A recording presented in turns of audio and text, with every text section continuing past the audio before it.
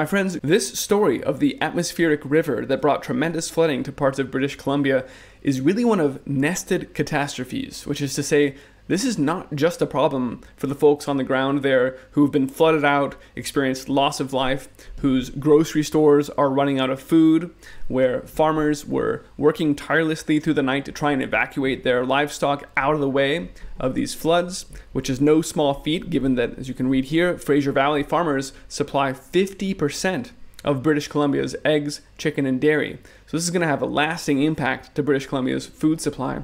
But stepping back, with the demolition, effectively, of the highways and the rail service that connects Vancouver to the rest of Canada, and now the complete closure of the Port of Vancouver, one of the few deep water ports in Canada, and indeed the biggest one, that supplies roughly a third of Canadian imports and exports. This is something that is going to have a catastrophic effect across the entire world. That's easy to understand when we look at some of the data today indicating that Canada and of course the United States together are like the #1 and 2 exporters of grains. And so with the rest of the ports on the West Coast already being tremendously congested, as we've been talking about since the middle of 2020, this really feels like we're witnessing with this event the point of impact of the slow motion train wreck that is the supply chain cascading failure. Let's talk about that and look at some data and talk about why it's not going to be a quick fix to get that rail service back running, transporting the grains that have just been harvested from Canada out to the rest of the world, and that spells real problems for everyone. I'm Christian, and this is the Ice Age Farmer broadcast, and I don't mean in any way to diminish the catastrophe that's happening there on the ground. Everything I just said is real. That's actually happening. There's plenty of people reporting on that. So I want to focus instead on this broader impact that's not being discussed yet, but we need to understand. So here from American Shipper, flooding has cut off the Port of Vancouver rail service. We can expect terminal disruptions, vessel delays, and so forth. Quote, significant portions of the Canadian National Rail and Canadian Pacific Rail lines serving the port, Canada's largest port, have been shut down after heavy rain pounded the province in the Pacific Northwest. The consequences likely will be felt throughout the Canadian supply chain, and indeed the world, adding delays for shipments of everything from containers to bulk commodities. Now, what does it mean to shut down the Port of Vancouver? Let's read from their website to get a sense for what exactly they're doing. The Port of Vancouver, Canada's largest port, is about the same size as the next largest 5 Canadian ports combined. It's the most diversified range of cargo in North America, handling bulk, containers, break bulk, liquid bulk, automobiles, and cruise. The port handles 1 of every $3 of Canada's trade in goods outside North America. It's a third of their economy of what's supposed to be getting out. And yes, that's grains, especially at this time of year, but it's not just grains and foods. It's also automobiles that are supposed to be coming in, and tractor parts, agricultural equipment, livestock feed, chemicals and fertilizers. All of these things that we need to keep our way of life going are no longer coming in. And as far as the grains getting out, it's worth noting that the US and Canada are the #2 and 3 exporters of wheat. So the rest of the world needs to take note that a third of Canada's 14% of the world's exported wheat has just stopped. This is stopped for now. What is that? 4% of the world's wheat has stopped moving this week. It's a mind-numbing figure to just imagine. Nearly 5% of the wheat of the world just got held up. It's paused for now. And it's not just the rail service. Like I said, mudslides have closed, as the Canadian authorities have phrased it, all practical routes into and out of that area.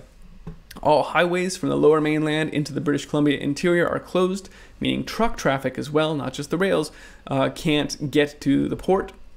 You can see here how that's the case, and some of these highways are closed in ways that don't look like it's going to be a quick fix. You get a sense for that here. The bridge is quite literally out, and that's not going to be a quick repair, nor indeed will the rails. This is really going to be a question of how quickly they can restore service.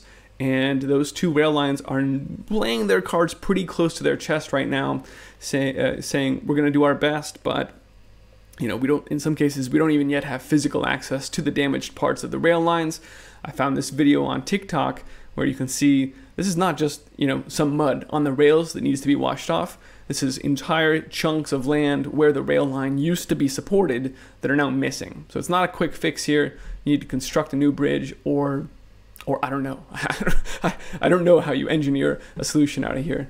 Here from Doomberg, the depth of this crisis will be determined by how quickly Canadian National Railway and Canadian Pacific Railway can repair those damages. The floods have shut down the movement of wheat and canola at a critical post-harvest time. Given pre-existing inflationary pressures on the food industry, the world was counting on these exports. Imports as well have ground to a halt, and cargo ships are stacking up offshore. As I said, that was the port was already feeling the pressure of the congestion further south in North America. So North America that's like a very effective siege warfare that has been waged against this continent right now. Nothing coming in, none of the supplies we need. The shelves are already empty, and this, as I said, it's just adding more insult to injury. But more than that, I think this is actually, the straw that breaks the camel's back. People need to be going out and buying whatever you need to survive for the next few years. Get off grid, get away from the cities. It's not going to get better. Okay, this is not just we need more workers. Biden's going to run the ports 24/7 and get through that backlog. No, this is siege warfare that has been conducted for an extended amount of time on the entire continent right now. And we can cross our fingers and hope that they fix these railways quickly, but it doesn't look good. They're not giving estimates, and why would you take these chances? The crisis comes at a time when the Port of Vancouver was already handling record amounts of cargo, and now everything that was there is stuck. There's no rails or trucks able to get what's already in the port out of it, and nothing else is coming in. It's just a stunning situation. And I scarcely have words to convey the gravity of the situation. Officials are already downplaying the seriousness of this crisis as they begin to assess the damage, but it's pretty stunning. Even the rail officials are calling this a, quote, pretty significant event, which is their way of downplaying it. It's basically having our main line shut down. Frankly, about all land access is shut down to the region. The Western Corridor is our lifeblood of the railroad, so just about all commodities to some extent flow through that, especially grain and potash. Of course, it's the food supply. It's always the food supply that's under attack right now.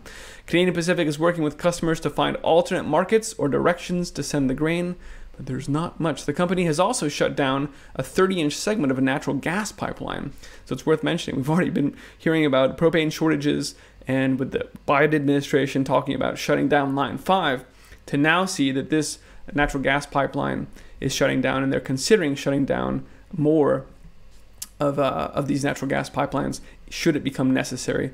This is only going to exacerbate the energy crisis. And it's not just the natural gas. Here from Inquirer.net, floods have also hampered pipelines. Enbridge has shut a segment of the BC natural gas pipeline as a precaution, but also forced the closure of the Trans Mountain Pipeline, which carries up to 300,000 barrels per day of crude from Alberta to the Pacific coast. So we're going to see real problems if these pipelines aren't turned back on, as we will if the rail service isn't restored. Look, this is a developing story, and the real question is how quickly these services can be restored, and so we'll be keeping a close eye on that. But I at least wanted to put this video up immediately in real time to try and articulate the scope of this, the global scope of this. A third of the Canadian trade, one of the major exporters of wheat and other grains in the world, was just cut off post-harvest. The timing, it's stunning, the effects of this. And of course, you can already see the rhetoric going up about how this is a climate change induced supply chain crisis. They're going to blame climate change for this, talk about global warming and how we need to reduce our carbon footprints. It all plays into their script. And whether you think it was weather warfare, or whether you think it was atmospheric rivers that are characteristic of the grand solar minimum, or both playing in, synergistically, really doesn't matter at this point. The bottom line is that the arteries that fuel the global economy are severed, and it's time to get prepared. So stock up on what you need for the next few years, because these ships aren't getting in right now. These containers are not moving. And so get what you need, stock up on things that will allow you to produce your own food and defend it in the years ahead. Stand up your communities, of folks who are looking to get through this storm together, because these clouds have gathered and it's starting to rain pretty hard at this point. Folks, thanks for watching. You can find this report on iceagefarmer.com. If you value this broadcast, if you appreciate this information, please help me keep the broadcast running. You can do that through Patreon or a few different methods that I've listed at iceagefarmer.com/support. And I very genuinely appreciate your help in keeping this running and in getting the word out.